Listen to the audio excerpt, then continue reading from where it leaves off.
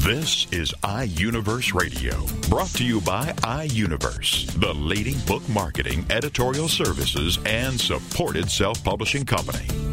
iUniverse Radio is your opportunity to hear firsthand from authors about their new books. It's an in-depth discussion about the author's passion about the development of his or her story in their own words. It's an inside look into the characters and the plot and how the story all came together. Here is iUniverse Radio with host Steve Jorgensen.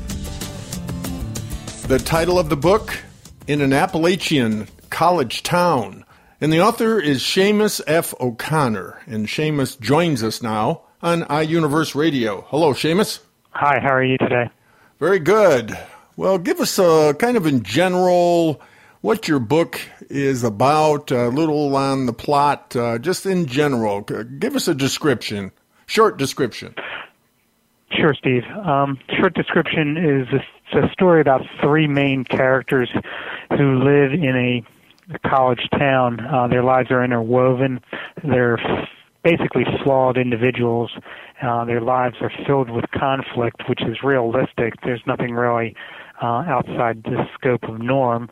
And so I believe that the readers will identify with the characters either personally or by people that they've known growing up in life or living life. What was the motivation, Seamus, to write the book?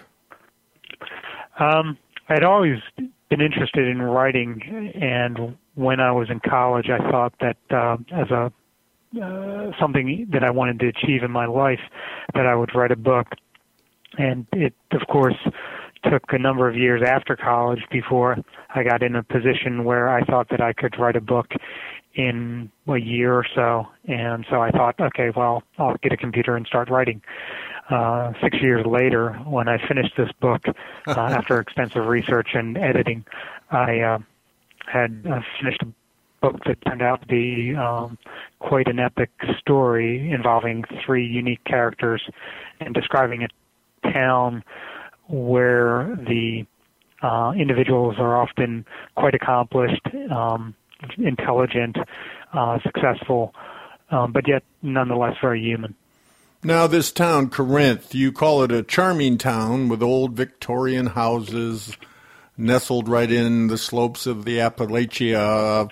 It appears to be idyllic, but there's more going on?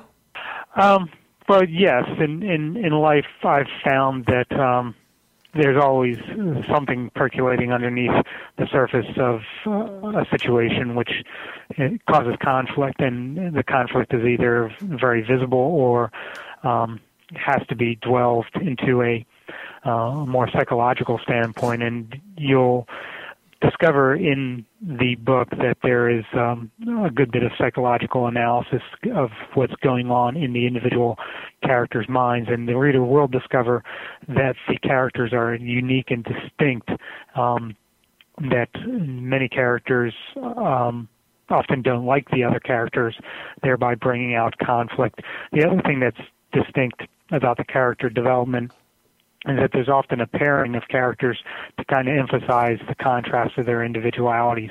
So I believe, does that answer your question, Yes, Steve? Yes, very good. And, you know, we often hear about thrillers and mysteries, and there's intrigue. How would you describe your book?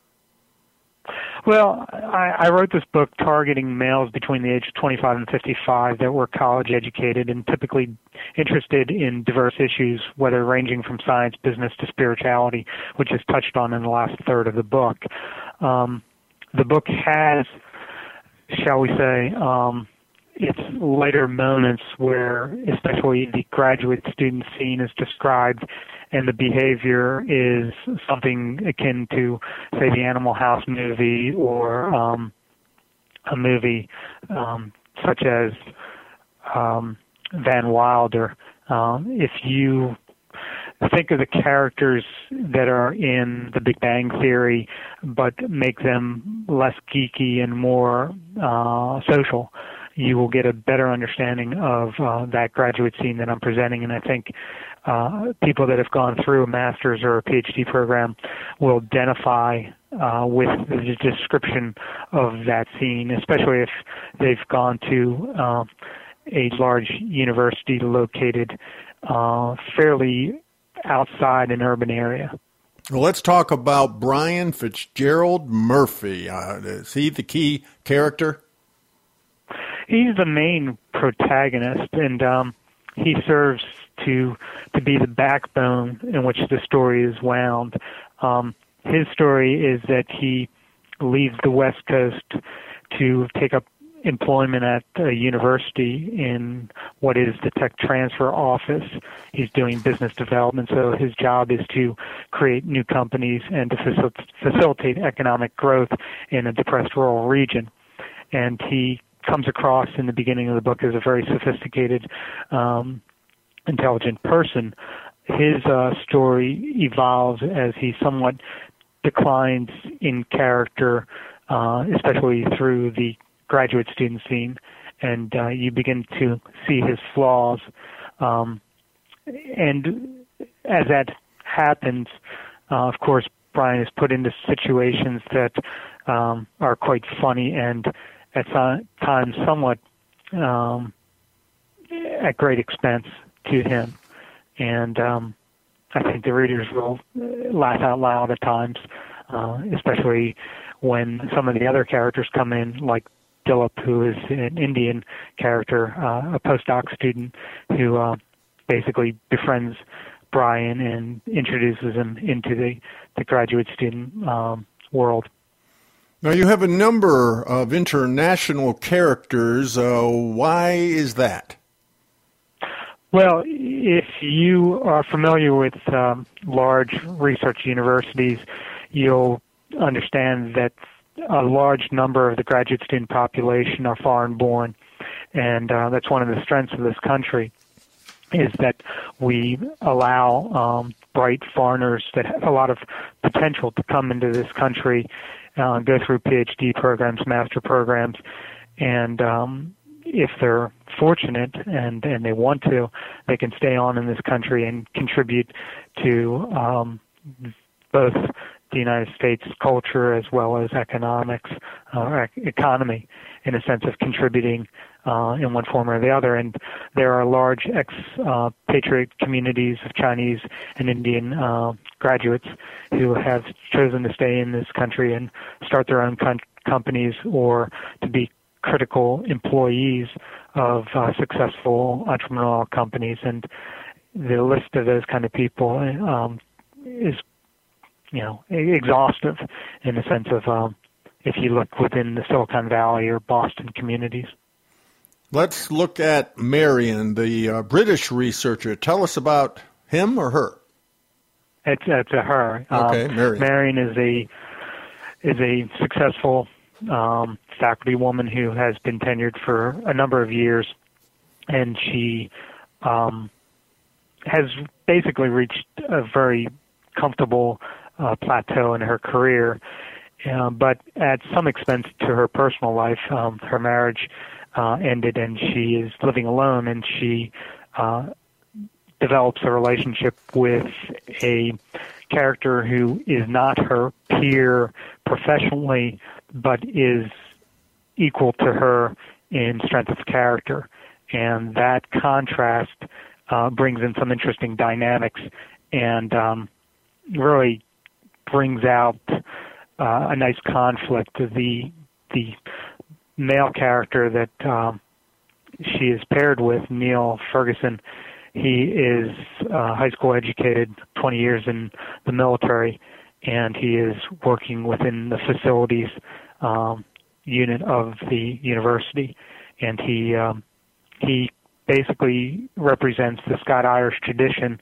Marion, who is from the United Kingdom, represents the British tradition, and there's historical overlaps between the two. And that conflict of the Scot-Irish background as well as the British aristocracy is played out in a very modern version within the book. Well, again, this charming town named Corinth, it also is a small college town with a binge drinking problem. Yeah, anyone that's lived within a college town any period of time, especially on the weekends, will be aware that the culture in college towns is centered around binge drinking. And it's just a fact of life, and I've represented that because that's reality, at least in this period of time. And one of the objectives I had in writing this book was to capture the world that I saw around me within this college town, to present it to the reader and to preserve it so that maybe in 10 or 20 years when this environment no longer exists, that there's this record that provides an entertaining read for future readers. And then we have a Chinese-American Jason. Tell us about him.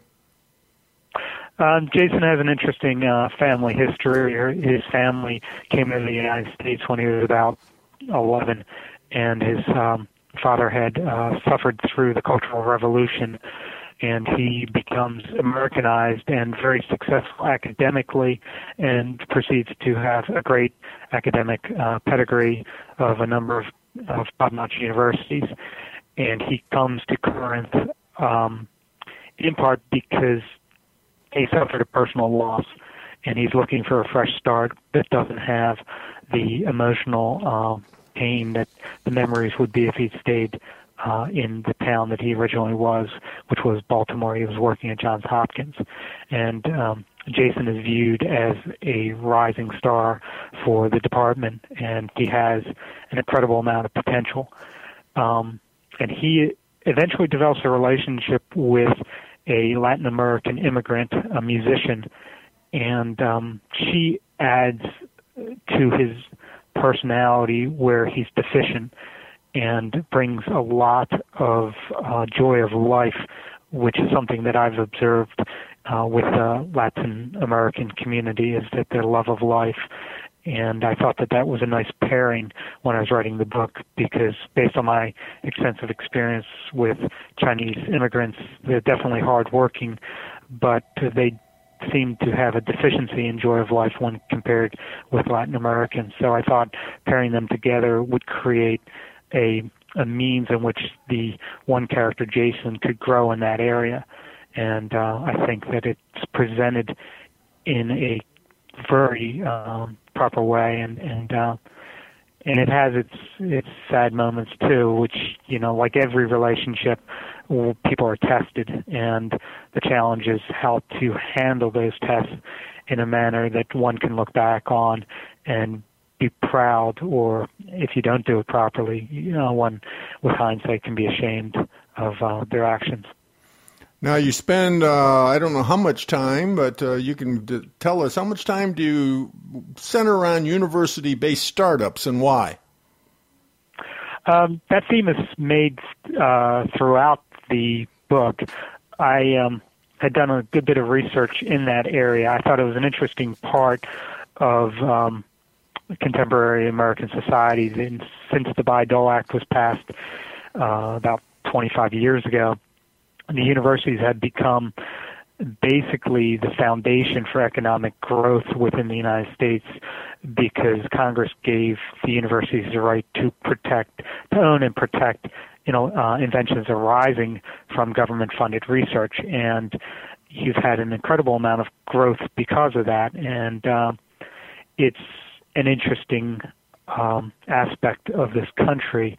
And one of the reasons why Silicon Valley and Boston are hotbeds for entrepreneurship is because of the phenomenal research that has been done in those areas around the prestigious universities that are there. I thought it was much more interesting to examine the similar situation, but put it in a rural, depressed community where you don't have the existing infrastructure that has been built up over a 30 or 40 year period, where you have venture capitalists living in the community. That does not exist in Corinth. And it creates a challenge professionally for Brian to get the resources into the community to facilitate the growth founding, the growth, and the successful exit strategies of these kind of companies. Tell us about Dillip. Interesting name and I guess an interesting lifestyle. Well, Dillip is a brilliant scientist who is doing a postdoc position at Appalachian University. He is set to be very successful in his academic career, yet he has some glaring personal flaws that just create wonderful opportunities for humor. And I also used him basically as a bridge between the American and international communities, and also the Indian and the American communities, because there's a good bit of descriptions on the Indian community and the students that are active in that. And Dillip, in fact, is the student leader of an Indian student group, and he actually organized a celebration called Holi, but that actually coincides on a very cold spring day, and I think the Indian community will find that funny because, of course, in India you don't necessarily have cold weather, and it creates a bit of a suffering event for the participants, but nonetheless, again, very realistic. I also made Dillip to be an individual with a strong drinking problem. He tended to be able to go to parties even if he wasn't invited, and had a great network of people, although he wasn't necessarily as well liked as other characters would have been. Again, he was just a very human figure that I wanted to add into this community of characters, because he just brought so much to the table. The title of the book, In an Appalachian College Town. And the author is Seamus F. O'Connor. Seamus, tell us how to get your book. Well, the book is available through iUniverse. It's available online as well as soft copy and hard copy. There is a ability to access the book electronically at Amazon and also Barnes & Noble. Thank you, Seamus. Thanks for being with us on iUniverse Radio. Thank you.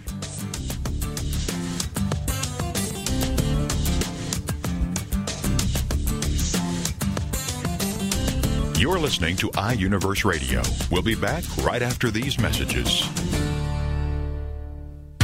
Ready for the most current feel-good gossip? Then check out Daytime with Donna, with your host, Donna Introcaso, and sidekick Nina Fry. Every Friday afternoon at 2, 1 Central on TogiNet.com. You're simply the best. Better than all the rest. Donna is a charismatic, market-driven entrepreneur who was part of the team that founded iVillage.com, which is the largest content-driven community for women today. Donna and Nina are here to empower you, motivate you, and encourage you in all aspects of your life. It's like Oprah on the radio. Plus, your chance to win great prizes, all the way up to a $500 Visa gift card. For more on Donna Introcaso, check out her website, introinc.com. Then join us for the show, Daytime with Donna, with your host, Donna Introcaso, and sidekick Nina Fry. Friday afternoons at 2, 1 Central on TogiNet.com. Evermore. People have the means to live, but no meaning to live for. These are the words of Dr. Viktor Frankl, the inspiration for the movie Victor and I. That's VIKTOR and I, movie.com. And Talk Sense Radio, The Meaning Connection, with host Mary Simaluka and frequent contributor Alexander Vesley. Friday afternoons at 3, 2 Central on TogiNet.com. More and more people today are discarding their quest for money, possessions, and things, and are instead beginning a serious quest to find meaning in life. Until now, these discussions were historically in the hands of priests, ministers, and scribes, then to philosophers, psychiatrists, and psychologists. Now, these deep discussions are where they should be, in the hands of individuals, on the air with you. Talk Sense Radio, The Meaning Connection, with your host, Mary Simaluka, and frequent contributor, Alexander Vesley. Friday afternoons at 3, 2 Central, on TogiNet.com. Welcome back to iUniverse Radio with host Steve Jorgensen. The title of the book, What is That Boy Going to Do Next? A memoir. And the author is George Hemingway Isom. And George joins us now on iUniverse Radio. Hello, George. Hi, Steve. Good to have you with us. We're going to talk about this life of yours. We're going to start about the time you're a teenager, a non-conforming teenager, as you put it, age 14, and then we're going to go all the way down to you getting a PhD. That is quite a story because we go from dropout to PhD. Let me read what you have written, and then we'll jump into the details. What is That Boy Going to Do Next? Is a story about a maverick, a non-conforming teenager, with an insatiable curiosity about the world of diverse people, places, and ideas. It's also a tale of a teenager's tough, loving mom and the tension it causes. A strict dad incapable of taking care of business because of addiction to alcohol, and a generously loving stepmom whose support is transformative, and a brother practicing his version of sibling rivalry. So has a little bit of everything, in which life does, doesn't it? It's always filled with a lot of folks that have an influence one way or the other on you. George, why did you decide to do this? Why did you decide to write this memoir? Well, before starting to write this book, I thought of my teenage life as simply an entertaining adventure story with improbable events, like joining the Navy at 14. Then I realized that as a high school dropout myself and a nonconformist as well, my story had resonance for today's teenagers who are dropouts and with those who are unconventional in their outlook, behavior, and so on. My book reflects both types of teenagers, the dropout type and the unconventional type, and it was written especially for them. So I hope my book will help dropouts see that they can always return to school, and I hope nonconformists will see that it's okay to be true to themselves and not feel bad when others don't accept them for who they are. Now, you have some different themes in your book, and we're going to have you read some of your book, but just to mention a couple of the themes, one is personal integrity, another is bullying, then you have a whole theme on date rape and smoking pot. Would you like to just comment on any of those, one in particular, or what would you like to do? Well, I'll mention the one that has to do with smoking pot. I was invited to a pot-smoking party in San Francisco by a friend of mine, and I had never gone to such a party, nor had I ever smoked pot. So I didn't know what I was in for. I went along with her, a woman, and when we got to the place, the person who answered the door gave each one of us some pot, a stick, marijuana, whatever you call it. I put mine I was in my Navy uniform, of course, at the time, and I put mine in my breast pocket. And we walked in, and she quickly got lost from me in all the haze in that, well, it was 2 or 3 rooms, and people in each room in small groups. And with the haze that the smoke caused, soon I didn't see her. She just kind of disappeared. And I'm wandering around from room to room looking at what was going on and trying to figure it out.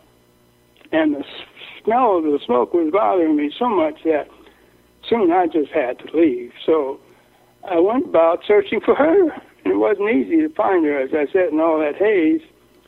But soon I did find her. Eventually I found her and told her that I wanted to leave.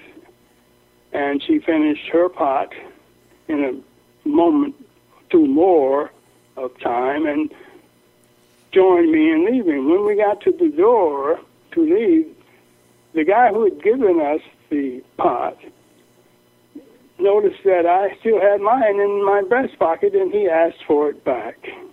So I gave it to him, and we left. Now, the lesson I think that is there in that little story for so many teenagers especially is that you don't have to smoke pot because everybody else is smoking pot. I didn't. I was offended by the smell of this stuff. So I think that was an example of me being true to who I am and not being persuaded by everybody else who was doing their thing. And I like to cite that to teenagers as an example to follow. So you went from the ghetto of St. Louis, ninth grade dropout. You had worldwide experiences because of the Navy, and then, of course, you, as you put it, stumbled into early adulthood, and you eventually end up in a place I guess you wanted to go, was New York City. Yes. That was a big goal. Yeah, that was my magic city. I would stay home at times when I was 13 years old. I was a truant. And I would stay home, preferring that to the classes, 7th grade. And I would listen to the radio, and there was a program called Kate Smith, who was a very popular singer. And her program would come on in St. Louis at 12 o'clock. No, it wasn't 12 o'clock. Sorry, it was 12 o'clock, but not in St. Louis. It was 12 o'clock in New York. And the announcer, whose name I don't remember, but it's in the book, he would introduce the program this way. In a fine stentorian voice, he'd say, "It's high noon in New York." And every time I heard that, boy, I wanted to be in New York. It just sounded like a wonderfully magical place. Huh. And this was at age 13 when I decided that that is the magic city for me. And it took the Navy to get me there I was 14 when I went into the Navy and 14 when I went to New York. The Christmas of 1945. I did get to New York for the first time, and of course I began to live in New York City in 1951, yes. In 1951, I became a citizen of New York City, in my magical city. So during the 7th grade truant at age 13 until 1951, when I was 20, so 7 years went by. I'm 20 years old, and I had then realized my dream. Well, at 20, you learn a trade. At age 26, you take high school classes to matriculate in college, and then you graduated with a BA. In over 15 years, you earned 3 graduate degrees, including a PhD. What an accomplishment, George. Congratulations. Well, thank you, Steve. Well, why don't you read a few of some things that you'd like to share with us from your book? Okay, thank you. I would like to read this piece about my boxing experience on my ship, the USS General A.E. Anderson, a troop transport that carried 5,000 troops and had a crew, officers and crew of 500. So quite a large number of people on board this ship. And from time to time there would be boxing matches staged for the entertainment of some of all of those people who were on board ship. And I learned about it and became interested in being one of the boxers. So I'm going to read from the book. One clear and breezy morning while en route to Pearl Harbor, I went to the gym, as I often did on my off-duty days at sea. There was never more than a few people present when I showed up, and I liked it that way. I'd punch the speed bag and hit the heavy bag to my delight without an audience. Soon I learned to punch the speed bag as rhythmically as professional boxers. Then I began to think of myself as a fighter and sparred with whoever was available. When I learned that the organizers of the boxing match were looking for some boxers, I was excited and quickly signed up.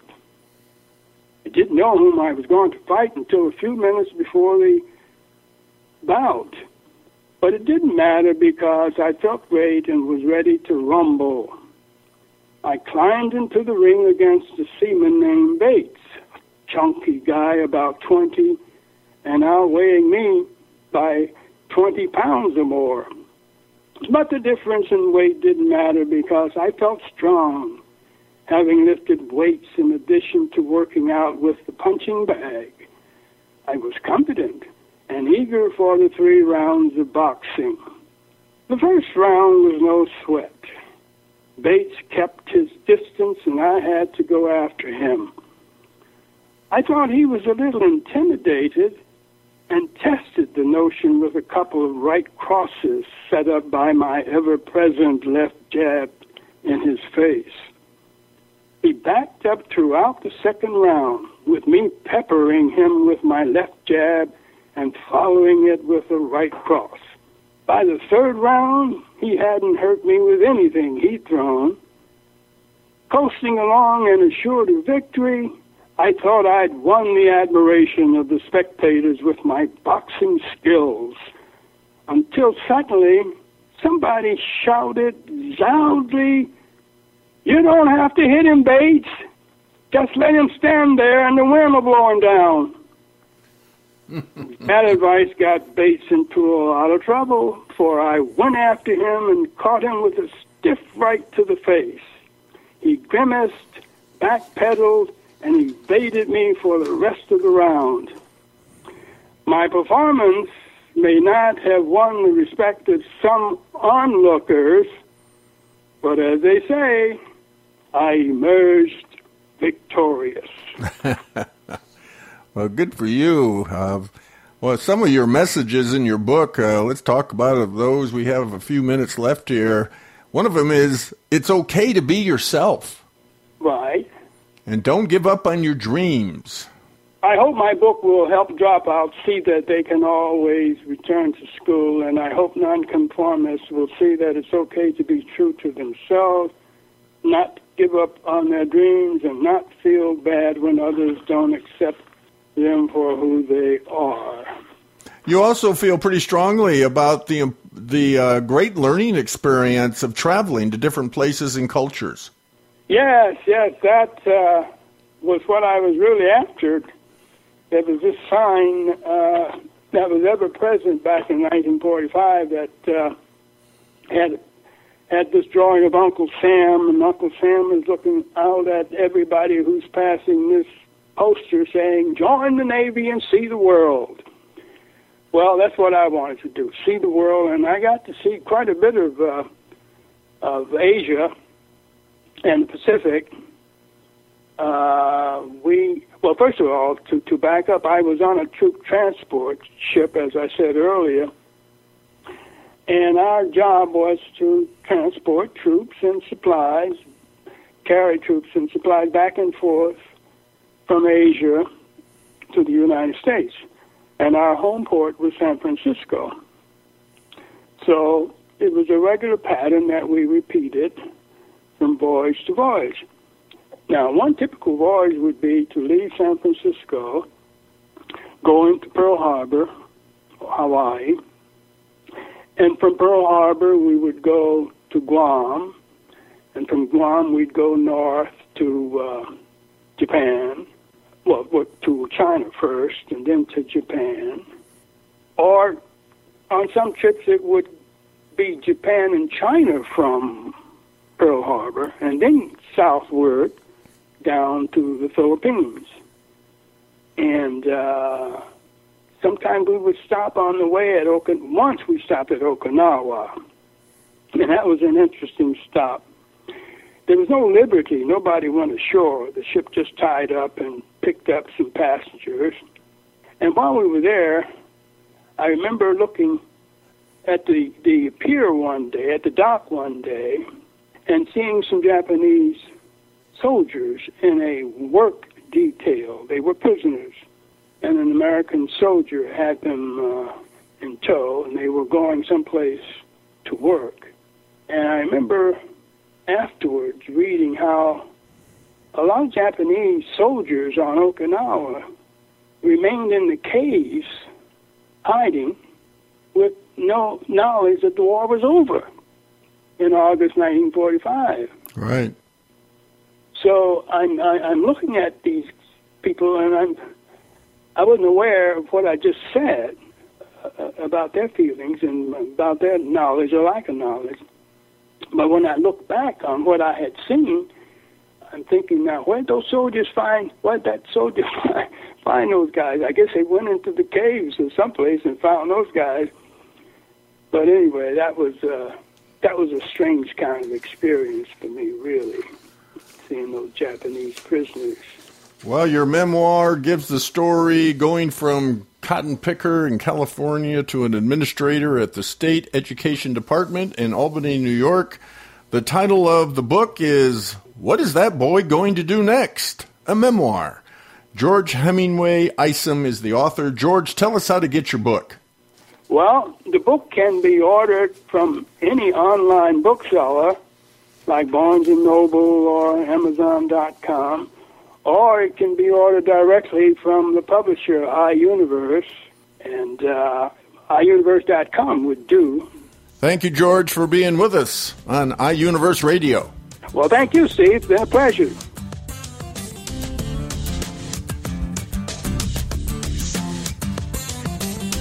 You're listening to iUniverse Radio. We'll be back right after these messages. How to invest, where to save, where to get the right insurance, what to do about taxes. Should I relocate my business or ever purchase a property? That's where Go to My Radio Show comes in. Join host Chris Holt Tuesday afternoons at 1 Pacific, 3 Central on GoToMyRadioShow.com. Choose the right financial professional and learn more about the products and services while learning the terminology and strategies used by these professionals. Go to My Radio Show is unbiased, and Chris Holt, your host, will ask the hard questions and take calls to help you connect with the right professional who can help you better handle your financial and business choices. Go to My Radio Show is not a financial services company and does not offer any financial advice, but we will help you make the right choice when it comes to planning your financial future, and most of all, choosing the right program and the right professional for you. Go to My Radio Show with Chris Holt Tuesday afternoons at 1 Pacific, 3 Central on GoToMyRadioShow.com. Hey moms, juggle your hats with our mom of many hats, Angie Mazzillo. Friday afternoons at 5 Eastern, 4 Central on the Mom to Mom Network. Moms are always juggling their hats. And sometimes it's easy for moms to forget their value when life calls for switching from role to role. But the ability to juggle so many hats is priceless. She is never just a mom. She's a decision maker, coordinator, creative genius, counselor, a friend, an authority, and a leader in her household. On Mom of Many Hats Radio, we'll be talking about the hats that you as a mom juggle. We'll acknowledge your importance and support in helping you and all moms to not just defend your value, but to believe in your value. For more on the show and Angie, check out her website, azmamamanyhats.com. She is a strong woman. She is powerful. She is wonderful. And she is valuable. Mom of Many Hats with Angie Mazzillo. Friday afternoons at 5 Eastern, 4 Central on the Mom to Mom Network. Welcome back to iUniverse Radio with host Steve Jorgensen. The title of the book, Pipe Dream, an Alaskan adventure. And the author is D.B. Brownlow, and Debbie joins us now on iUniverse Radio. Hello, Debbie. Hello. Good to have you with us. You're in the frigid temperatures of Alaska, though it is a heat wave, you say, since you've come way up from 50 below. Right, we're 23 below today. So 23 below. I'm in the tropics. Well, that is an adventure in Alaska, that's for sure. Well, your book, it's your memoirs, would you call it? Yes, I would. It started out as a journal, writing it to my brother, but yes, a memoir. Okay, well, you say Debbie was a young woman working in a stifling office job in suburban Detroit, and you dreamed of faraway places and longed for excitement. So your book is kind of a journey, personal experiences where instead of just dreaming, you went to these faraway places and a lot of excitement along the way. Yeah, it was a real adventure, and I was a pioneer. Inside was a pioneer in that little person in Detroit. So this is back when? When did these feelings of getting away start? How old were you? I was in my early 20s and had been working secretarial positions, executive secretarial positions in Detroit. And in 1974, absolutely did not tolerate the job I was at any longer, and decided that I would make my move and take off, and really wasn't quite sure where I was headed, but I was leaving Detroit and in my safe comfort zone, I decided. And you left your miserable boss, Herb. No, I had never met my miserable boss. Oh, he's up in Alaska. He's yet to come. I left 9 miserable bosses that I was working for. It's not that they were so much miserable. They were unusual, and people probably these days don't even remember things like dictaphones and manual typewriters and that I had to work with. But I worked for 9 men and did most of the work. And shorthand. Yeah, shorthand and stuff like that. Right. And I just was so bored, and I knew that at that time I didn't have really much college. I'd just gone right out into the work field after high school, and just wanted to do something else, and knew that I had a calling to leave, that there was too much in this world and too big of a world to stay in Michigan. So you first went to California, though. That was your first trip out of Detroit? When I was 21, yes. I took a trip to California, and a couple things happened. They're silly. I was bumped up into first class, which I figured was a sign from somebody that I should be going places. And I was laying outside and soaking up the sun and felt my first earthquake. And that must have shook more than just my body, because then I started doing little trips after that when I came home. And you also got an invitation to, I guess, join a commune. I did. That was rather exciting. I was on Hollywood Boulevard just walking around, and before I knew it, I had quite a few people, about 3 inches from my face, that started strumming and singing. And what was frightening, they all had huge smiles on their faces, and coming from Detroit, that threw me off. I was just terrified, and told me that I could join them and go to their ranch or farm in Tennessee. I think it was at that time called the Jesus Freaks, but that to do that, I had to give up everything, give them my money, give them my brand new Volkswagen I had just bought, and turn over everything, and then I could join them in their lives, which sounded very bad. So fortunately, my cousin came along and snatched me out of the group of people. But that got you thinking, didn't it? I mean, these are new experiences you're having. Oh, definitely, yeah. It was really mind-boggling, because then you're coming in contact with all kinds of people that, I had never been around. And even though the concept of, like, going to the ranch and giving up everything wasn't my idea of fun, the idea that there was a ranch and people were living such extraordinary different lives, started me thinking about all that was out there that I didn't know about, and that there was so much, to explore, and that maybe I should start, thinking in a different direction. Obviously, there were a lot of places that you could end up. How did it happen that you ended up in Alaska, Fairbanks, Alaska? Yeah, of all places, and especially since I don't like snow, I was running away from the snow also. My friend and I had gone to a movie series, and the last one we had seen had been on Alaska.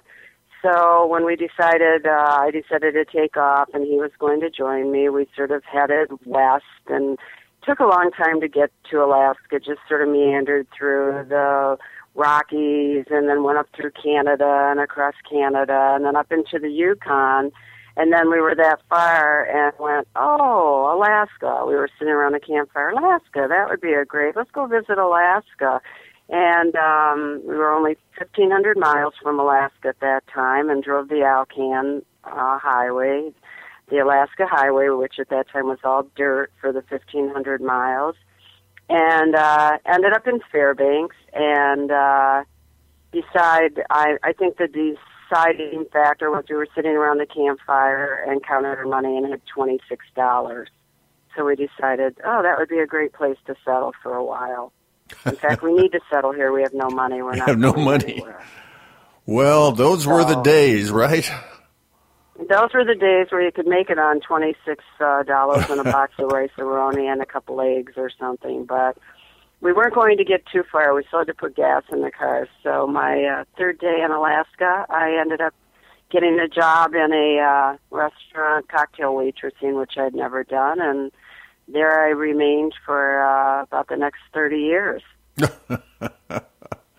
Well, the doors open, we go through them. We never know where the path may lead, but your journey led to the Trans-Alaska Pipeline, and boy, that was a little different, wasn't it?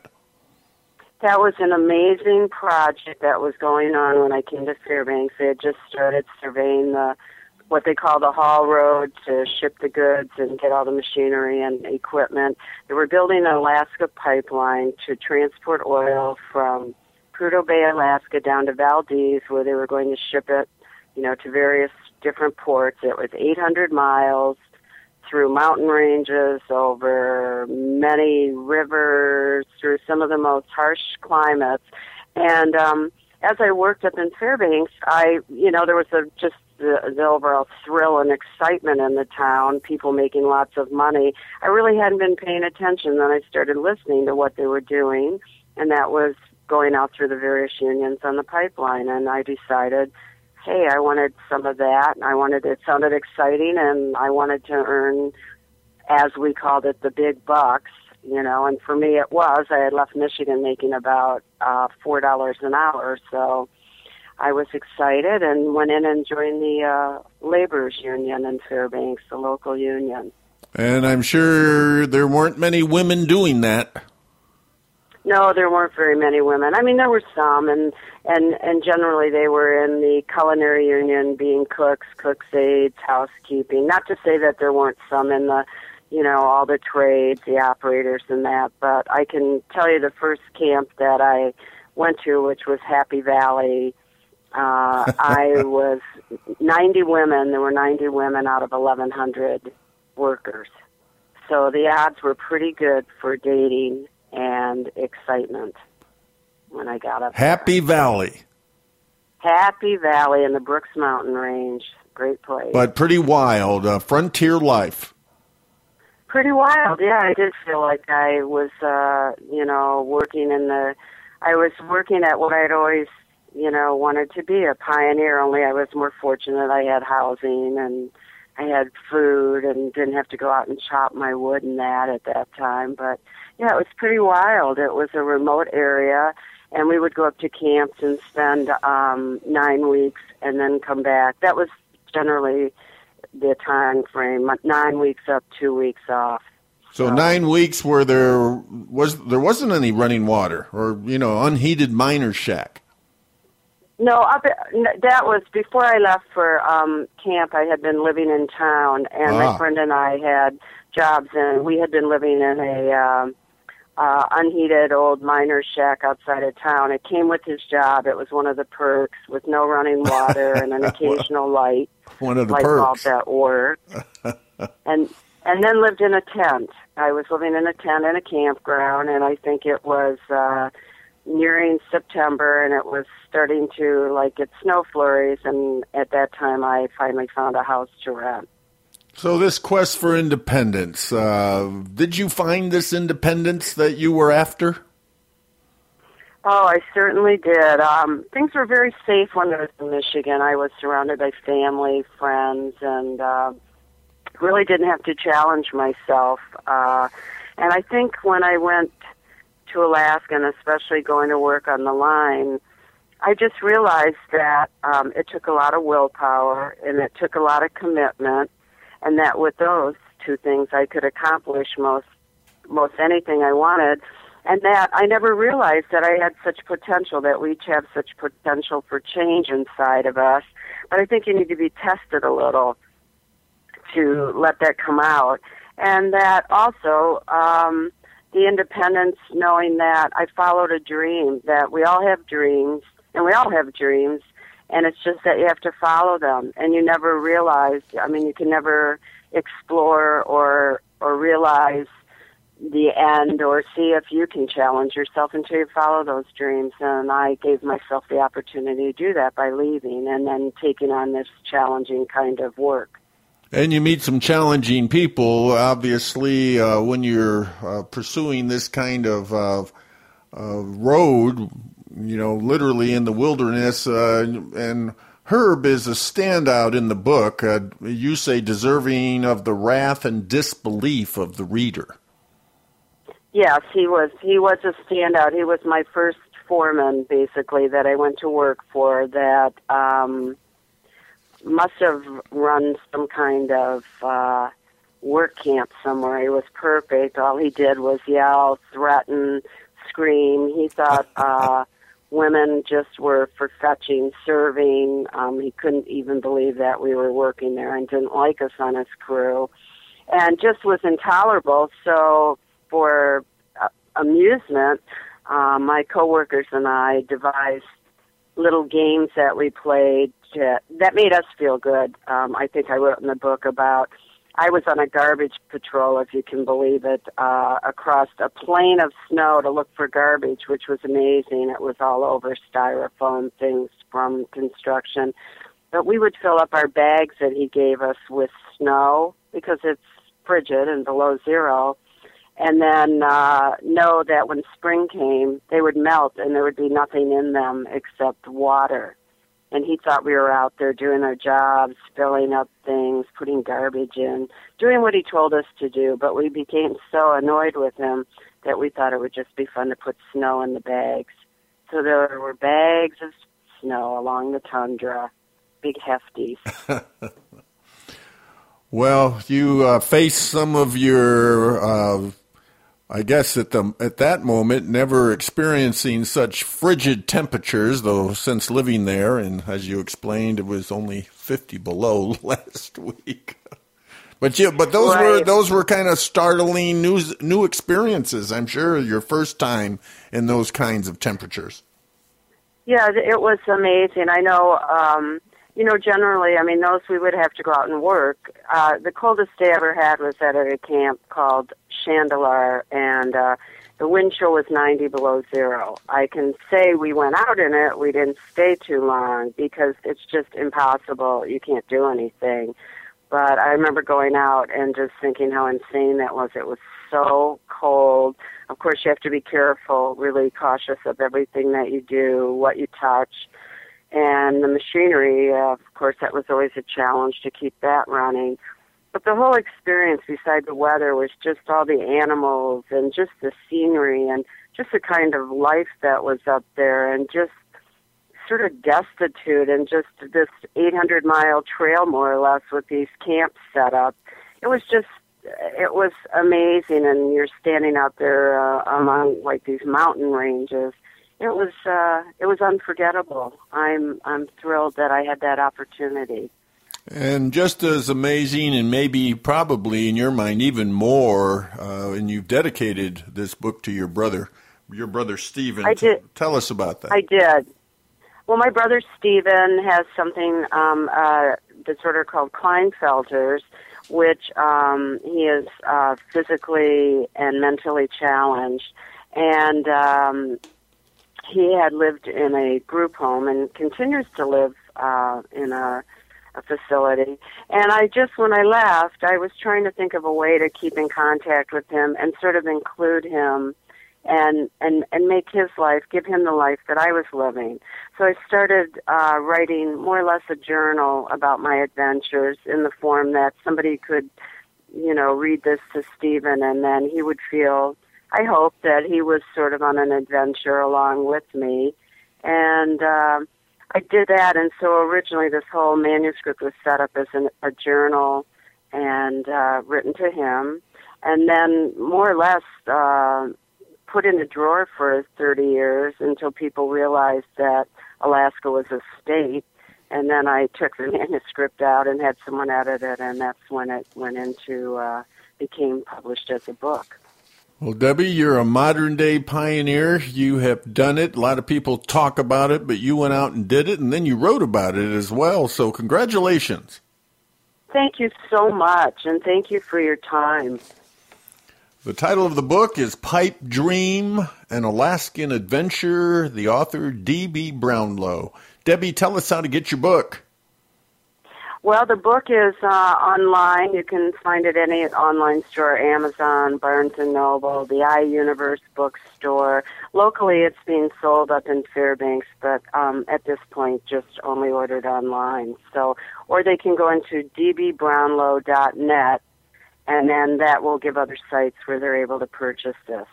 Thanks, Debbie, for being with us on iUniverse Radio. Thank you so much. You have a great day. iUniverse Radio is brought to you by iUniverse, the leading book marketing, editorial services, and supported self-publishing company. iUniverse Radio is produced by TogiNet Radio. Radio with a cutting edge.